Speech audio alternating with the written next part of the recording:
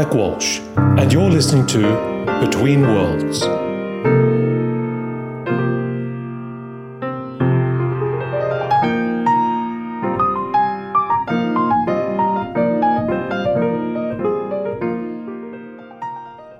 So I've got a small confession to make. I have this geeky obsession with the history of statistics and all these these characters. Typically do the average stories. I typically do the story on the. I don't know if you know the Galton story on regression. No. How the regression concept came about. I want to know. Tell me the story. And then the third one is the story on Pearson and the correlation coefficients. Let's start with average. Where does the concept of average come from? So average is it's an Italian word, avaria. It's a lot of Europeans stake claim to it. So one of the word is avaria plus age. So avaria means ship. So as you know, average is central tendency, mean of central tendency, right? So trying to find out typically how much is there, that's average. But back in the olden days when they used to go by a cargo ship, when the ship went down, who would you blame? Who would pay for it? So what they would do is they would take the avaria, which is the cargo in the ship, and divide by everyone in the ship, and then they would apportion a portion of that to everyone to pay. Oh wow. So that's the avaria of everyone, and that became average. So that's the sum of everything divided by the total number of people. So it had a shipping connotation. I had no idea. And what about regression? Well, what's the... So regression is another interesting story. So so back in the late 18th century and late 18th century, I guess, there's this lot of talk about eugenics, trying to understand if it was birth versus nature, which is nurture argument. And Samuel Galton, who was one of the botanists or the mathematicians in those days, he wanted to prove that eugenics is true and it was all nature and not nurture. So what he did was he took a lot of mother seeds and a lot of daughter seeds and started plotting their heights. And what he found was when he started plotting all of those dot points or mother versus daughter combinations on the chart, and he drew a straight line, he found that all the mother-daughter combinations regress towards the mean. And that's how we came up with the concept of regression, because he found that everybody regressed towards the mean. That's why if you think about it, the whole world will eventually regress towards the mean. Everything will get towards the mean. Right, and which is basically room temperature. Yeah, that's the homeostasis of everything, right? So he regressed towards the mean, and that's how he came up with regression. And his student was the famous Carl Pearson, who came up with the Pearson's coefficient or the correlation coefficient. So people who currently do statistics wrongly understand that maybe correlation came first and then statistics and regression came next. But interestingly, regression came first.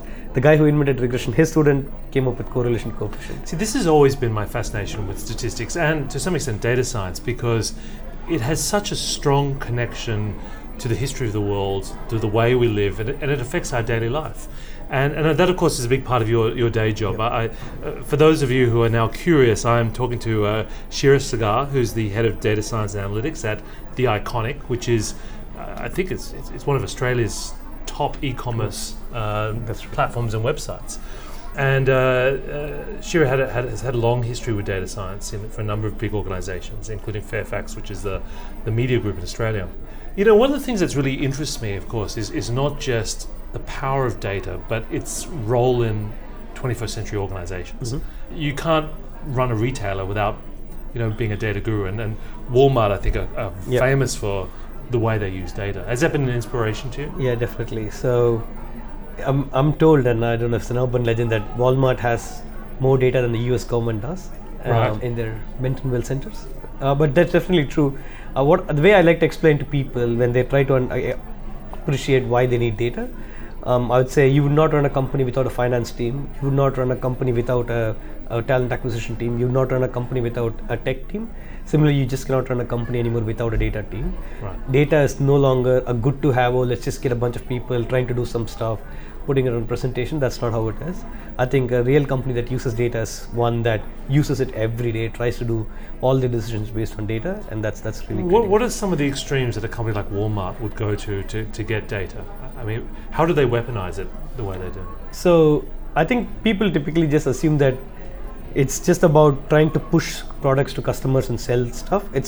There are a lot of angles of using data. One is obviously increasing your top line, making it more profitable. But the other angle is the more interesting part for me, is how do you use data to make your employees' life better? How do you use data to understand areas where you can never go? So for example, I can give you an example for the Iconic, right? We could use data to understand if you're at the warehouse and you're picking items from different points in the warehouse, what if I could come up with an algorithm that could reduce the picking time for a person, but at the same time help him or her pick as many items as possible in that time slot through a simple traveling salesman problem type of algorithm. Right. That will make his or her life easier, and that will make the company so you're not only doing it for the eventual goal of bringing more money or doing other stuff. It's about trying to do something far better than that. Actually, there's a fascinating example of that. I mean, I was amazed when I learned that, you know, when goods come into an Amazon warehouse, they just put them anywhere. Yeah. And then when you look at a shelf, there's like peanut butter sits next to, you know, a hard drive sits next to a book, sits next to a, you know, like a grocery item. It's because the algorithms worked as more efficient in terms of sorting problems, just to dump it anywhere, and it'll actually speed up the picking process. Yep. And so therefore you are downstreaming the problem to machines, and that's the one thing that I really like to do is the machines should be doing the stuff the machines do really well, and human beings should be doing stuff human beings do really well. So you can't expect human beings to do complex math and figure out where to put an item. Let the machines do all of that hard work. Just make it really easy for a human to interact with the machine world. For a e-commerce retailer like the Iconic, I mean, what are the big data problems that you're generally your bread and butter? Like what really drives the business in terms of I data? think the bigger problem... Is it just customer acquisition costs, or no. is it So conversion? The way the data stream is structured at the Iconic interestingly shows how we approach data. We have three big data area problems. One is obviously the customer data area problem, which is understanding customers, personalizing the website, personalizing the app, personalizing the emails and all of this stuff. Right. And then the other... Which is really about engagement? Really about engagement, really about making the customer experience more easier, better, and then think about it, we have 78,000 products on the website at any point in time. I don't expect any human being to go through all 78,462 in a point in time. But if I can make that experience for him or her easier to shop and browse, that will make their lives better, and we're actually doing something that will help them shop easily and better. So those kind of problems are one area of problems. The other area, of course, is the marketing area, which is trying to understand who our customers are, where do you go for acquisition, what channels are good, and what kind of segmentation should we do, and all of this stuff. But the bigger chunk of work that we do is on the side that people don't see, which is on the merchandising side. What product should we buy? How much of that should we buy? When should we stock it? When should we make a purchase order for it? Or where does stuff come in the warehouse? How do you stock it? How do you figure out the optimal assortment? So the business to business side, really, like of how you guys run your operations. Yes. And so those are the problems that are the complex, muddy problems, or the more tricky problems. They're not simple and straightforward, and those are not problems that you could just do and not hear about. For example, customer-facing problems, and I don't mean to say customer-facing problems you don't hear back about. Of course, you do hear back about some customers saying this is not good, but when you build something for employees, people you work with, they will come walk on the lobby and come and tell you this is bad. And so that's the difference here. So when we build stuff, people here, when they walk by, they're like, you've changed my life. This has been really amazing. And that's the kind of thing. One of the differences of talking about these sort of issues in 2019 versus say even 2015 is that, you know, the rise of machine learning and automation means that we can potentially take a different approach to solving these problems. How has your thinking changed? I mean, do you really see the role of the data team doing the same thing now that they're in 5 years? Or do you think AI is going to pick up some more of this? So the way we do it is we don't think of it as stages. So that's a difference to how we operate. We just try to solve problems for what they are, problems. So if, for example, let's take a merchandising problem. At the end of the day, what a buyer or a planner wants to see is how many units of this particular item do I need to buy? Let's say a hypothetical problem. Right. Now, it can be a simple dashboarding reporting problem where you just query the database, look for what's happened in the past, and then just show up, and then the person makes a decision. But then you can augment it with some AI, as you call it, or machine learning or forecasting that says, these are all the factors I've considered and therefore you need to buy. But augmenting is what we do right now. And to your question, we already do a lot of this understanding analysis and augmentation. Yeah. What will happen is applying it. And that application part will probably what we want to work on. The application part is not letting the buyer even have to spend time saying, yes, go buy this. This is the point, right, isn't it? It's like, what is the correct decision point for human beings? I mean, because if you have all of this data and you can use deep learning to essentially automate a lot of these decisions around merchandising and stocking and, you know, even around some elements of engagement, what are the difficult decisions that only human beings have the context to make? So the difficult decisions that humans make are the ones that are extremely subjective and contextual, and we've still not figured out. For example, trends in fashion is typically thought of to be a very complicated topic, and we're still trying to figure out how do we codify trend in a way. And so we're working on some algorithm that can take if you upload a full picture of your whole outfit, it can say how does it pair with each of them based on 10 million images that's seen on the web. Right. But it's still something that the machine does, not something that the human can do much better. So there are some angles and contextual elements like fashion which are too hard for a machine to still understand. But the common elements like how many units, if we know for a fact that 10 units will sell, we need 5 units by next week, I don't think a human being should come and say yes, buy 5 units. The machine should be making that decision. Right. So when you think about, I guess, the journey you've been on with all of this, one of the first stages is getting your kind of data governance right. Mm-hmm. And sort of having a kind of a consolidated approach to the way you collect data and store it in the same place. Is that usually something that big companies struggle with? Yeah, so it's interesting, again, it's more of the chicken and egg problem, right? So people don't do data governance because they don't have enough data and they wait for it. And then when they have data, they can't do data governance because they have too much data and they should have done data governance before. So it's just that thing. So what we've done at the Iconic, luckily, is before we started on this whole journey, we realized that data governance is the bedrock of how all of this happens. So we've split into 3 pillars. One is the access and privacy pillar, where we make sure the right people have access to everything. Nobody waits for like 5 years to get access to a tool or a report or a data, whatever it is. The other pillar is metric rationalization and trying to understand how all these metrics live together and the business rules and the definition. And the third one is the pillar of giving confidence to people, which is if people use a metric, we can tell them this is 100% confident we're right, this metric is right. This is a predicted metric, we're only 70% confident, so you can use it at your own peril. So that kind of a framework was set up, and then on top of this, a lot of initiatives were tied to them. And that's how it's been lucky enough for us to go on that journey. But you don't want to be in a situation where the data team becomes like the protectors of the sacred knowledge. I mean, you want to be able to delegate out a data-driven approach to decision making across the organization. In an ideal world, how do you get a leader to consume data and be smart about the way they make decisions? Like what sort of is the mental software they need to be running in order to get the most out of? I think for any leader, any department to start using data, they first need to trust that it's the right thing. Because I'd like to think humans come with a lot of experience and expertise, and they'll only trust it if they can see it that this is the right thing, it aligns with what they already know. And I don't mean to say we need to provide a story that is extremely biased so that they can believe it. They always look for some examples. So let me give you an example, right? So an example of this is, say you build an assortment optimization algorithm. Right. It can optimize all your assortment and where to put what stock where. Now, if I go to a warehouse and the supervisor has been running warehouses for 25 years, and I tell him or her, this is the algorithm, just run it, nobody's going to buy it. It's not that they don't like data. This is the algorithm aversion problem, right? Yeah. So they're like, oh, first it's an algorithm, second I don't understand it, third there's a lot of math, and fourth you don't know this business. I've been doing this for 25 years. So the way we approach those kind of problems is open it up completely, show them what's going in, what are the variables, how have we considered it, what is the logic, ask them for variables, then they workshop, they come up with variables. They tell, have you considered this, have you considered these factors, have you considered this scenario? And then when you put all of that together, and then the eventual output of the algorithm is where they can interact with it and change stuff like parameters. No, they no longer call it our algorithm, they call it their algorithm. Right. And that's how they buy in. They buy in with credibility. So getting the stakeholders to be involved in the design of the model is sort of key to adoption. Yeah. It gets a bit harder though when it's a machine learning algorithm though, because you don't even sometimes know how it makes its decisions. No, so I'm talking about a machine learning algorithm. So the assortment optimization is an optimization algorithm, it's an optimization algorithm where you give a lot of equations and it optimizes it. Right. So for example, in this case, it was a matter of helping them visualize if they change, say, the number of people that were available on a particular day and the carriers and blah, blah, blah. They could change all those parameters because they understand that business context, and they'd say, okay, now optimize it, and it would give a result.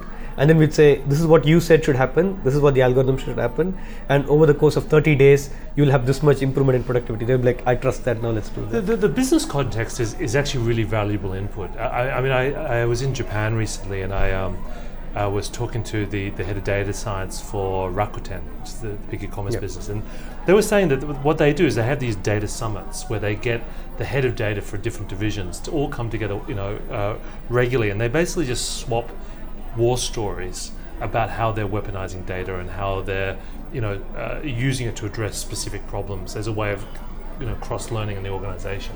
Yeah. What have you seen, or what are you doing at the Iconic to kind of make people better consumers of data? So it's always continuously going back. So what people call the empathy-driven approach to building stuff, applying the CX concept to data, which is how are people interacting with data, what is their customer experience with using it, and continuously going back to it, trying to see. So for example, if you build a dashboard, a simple example, if you build a dashboard, we would continuously monitor how many people use the dashboard, when do they use it, what do they use it for, and if they don't use it and they ask for it, we delete it. So that then they either feel the need for it. So you take the toys away. Yeah, if they don't use it. That's an example of dashboards, right? The other extreme examples of models and everything else that we put into production, once you build it, it goes there, and we're continuously measuring against a success measure. It could be number of sessions, number of users, number of dollars spent, and then we are always tracking it, and when it doesn't meet a particular criteria, either the model is culled or we rebuild it or something happens. So there's always continuous revisiting of what is, it's not build and forget, Right. but build and continuously revisit. I mean, a big part is the cultural side of how data is used in meetings and in conversations. And one of the things that fascinated me about Amazon, for instance, is that, if you want to get a decision made, you have to take a 6-point memo in that has a stack of data appendices. So it's actually part of the standard meeting approach. Yep. How have you noticed the way people use data in meetings? Do they tend to show like a chart, or is there sort of a more structured approach that? So interesting you say that, because we follow the exact Amazon approach Right. to meetings. We have memos, so all the meetings start with a memo. And do you have reading time? Yeah, we have a 10-minute reading time where everyone's expected to read it and mark questions. So it's all on Google Docs, so everyone can comment on every single sentence. Right. So what's the structure of the memo? So the structure of the memo starts with the typical: what is the problem, why are we solving it, then how did we solve it, what is the data point for each of these problems, therefore what decision are we making, and what will be the success if we make this decision, how do we know that the decision is success, and the whole appendices of graphs and charts and everything. So any memo that gets done, any decision that gets made that's a big decision, it gets done through a memo so that it's recorded for posterity. Huh. People can go back and see why that And decision. so the data team helps with Yep. putting together that data. So- How is it? Who drove that? I mean, that's a big cultural change. Where did that come from? I think it came from our CEO, Patrick. So he believed strongly in that way of operating, where we don't do PowerPoint presentations at all. It was his brainchild to actually follow a memo pattern. Right. So we can go back into 2013 and see if a decision was made, why was it made? Because there's a memo that says this was the reason why we made this decision, and therefore we know what was the reason. And has that? How do you think that's changed the culture of decision making? Has it made things less political?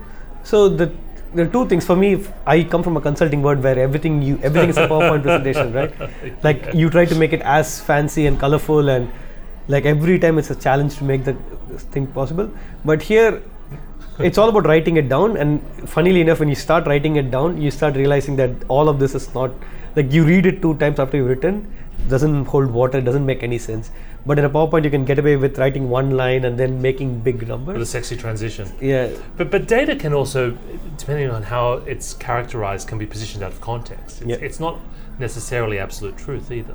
Yeah, but in a written memo-like structure, there is a flow. So you just can't say things that are contradictory. So you need to understand how you're writing it down. So it helps you to understand how the problem is and how you discuss it. So when people are having a discussion around a memo, does it tend to be around the semantics of the memo then, how the points interrelate, as opposed to, whether they think it's a good idea or not to make the decision?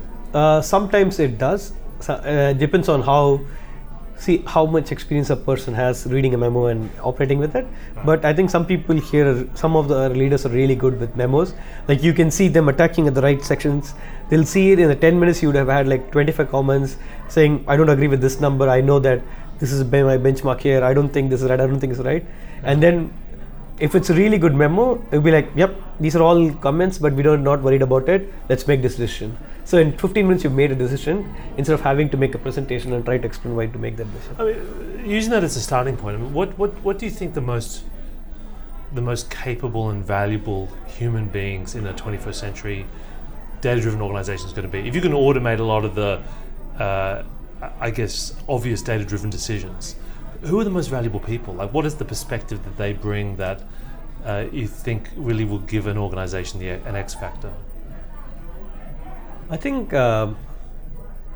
anything that, like I said, anything that needs subjective decision making, something that needs context, something that needs more not than just fashion. It could be the customer experience as well, right? It could anything that needs of more than a few degrees of connections and trying to put multiple systems together. I don't think machines are still at that space where they can do it. And by that I mean where there's a lot of unstructured information, like you'll have to understand somebody's body language and read what they've written in a customer experience, an interview, what they've said in an interview from on a customer experience point of view. Plus, when you go into the market and how people react to stuff, these are cues that not a machine can do. These are more humanity skills than STEM skills, though. Yep. So what I mean is when humans start exhibiting more human-like stuff, somebody has to understand what those human-like stuff are. Because humans will, basically what's happening with humans is we're getting so much time freed up. Like we don't have to, back in say 50 years ago, we had to spend time washing our clothes. Now a washing machine does it, a dishwasher does it. So you have so much time and you spend all of that time watching Netflix or playing video games. And then maybe when that gets boring and new things come up, you'll probably start doing all those things. So your time gets freed up more and more for you to do other human-like things. Yeah. And we are starting to exhibit newer and newer traits, and only humans can understand those traits. I think in many ways online retailers were the first to really evolve the use of data to become more effective, because they got an instant, I mean, they knew they'd either make a sale or they didn't, so they could close the loop on a lot of their decisions.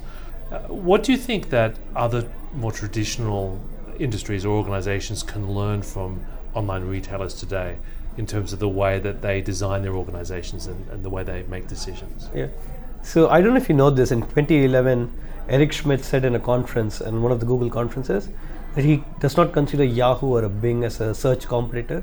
For him, the biggest search competitor back then in 2011 was Amazon, because they actually know what people want, whereas Google can tell you when you ask it, Google can tell you what you should be finding. Right. But Amazon already knows what you want based on how you shop and what you say. I think that's the answer to that. Your question is, all these retailers are always trying to answer what you want and not trying to understand, just find ways to grow sales or try to optimize randomly. It's always from a customer-led point of view.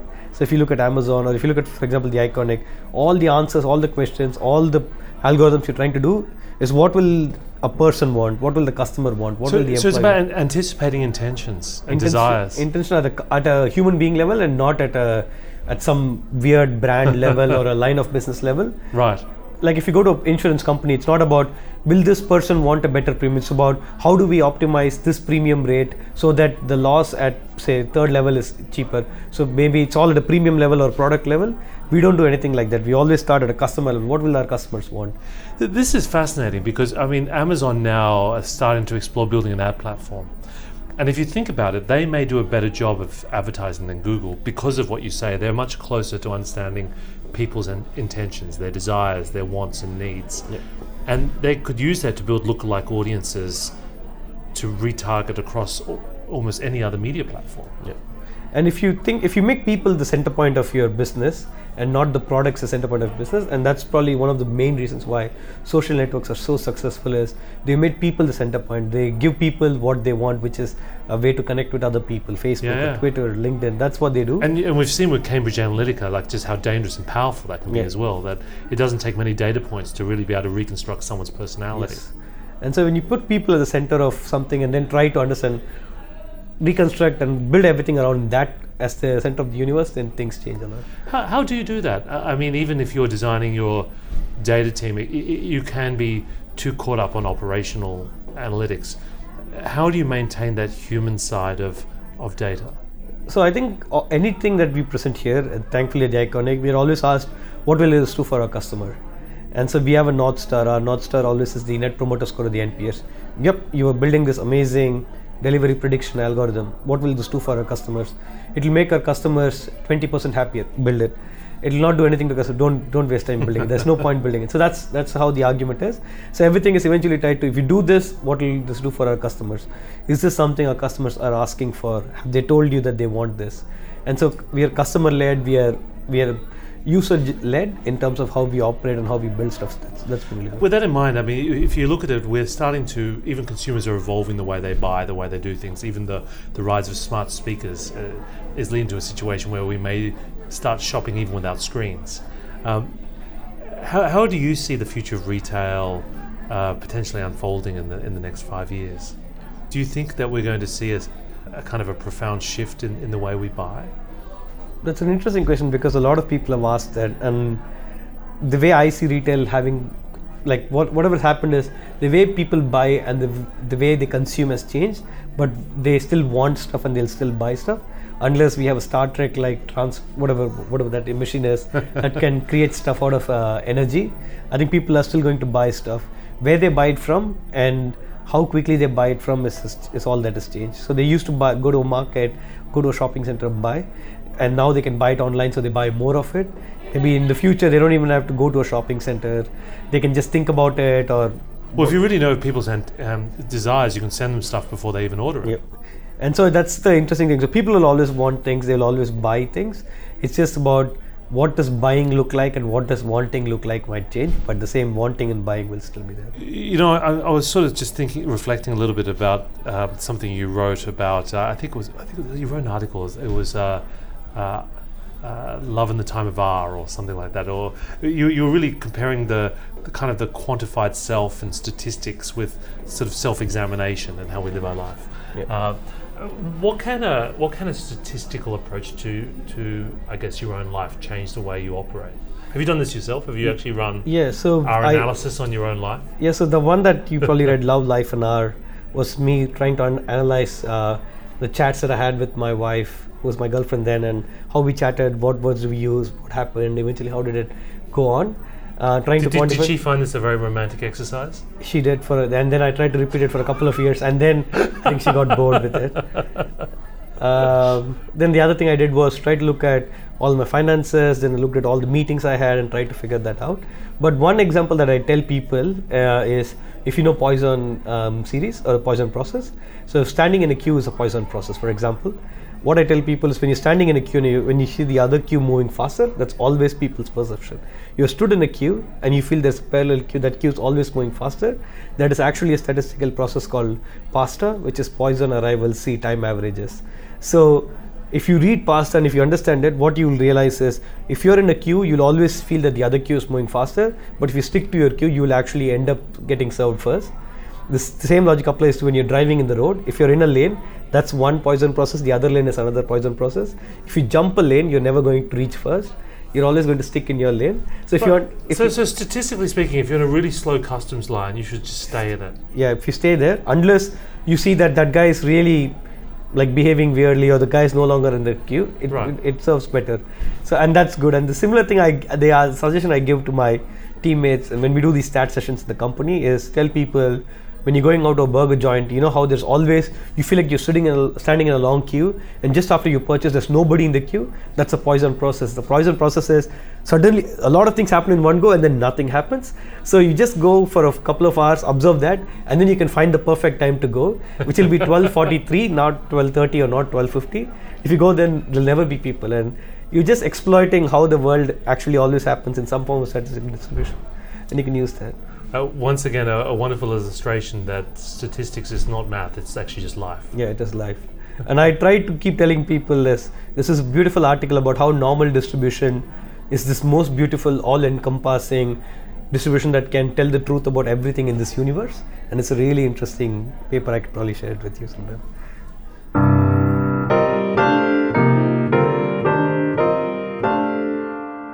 You've been listening to Between Worlds. For more episodes and information on how to subscribe to our podcast, please visit www.mike-walsh.com/betweenworlds.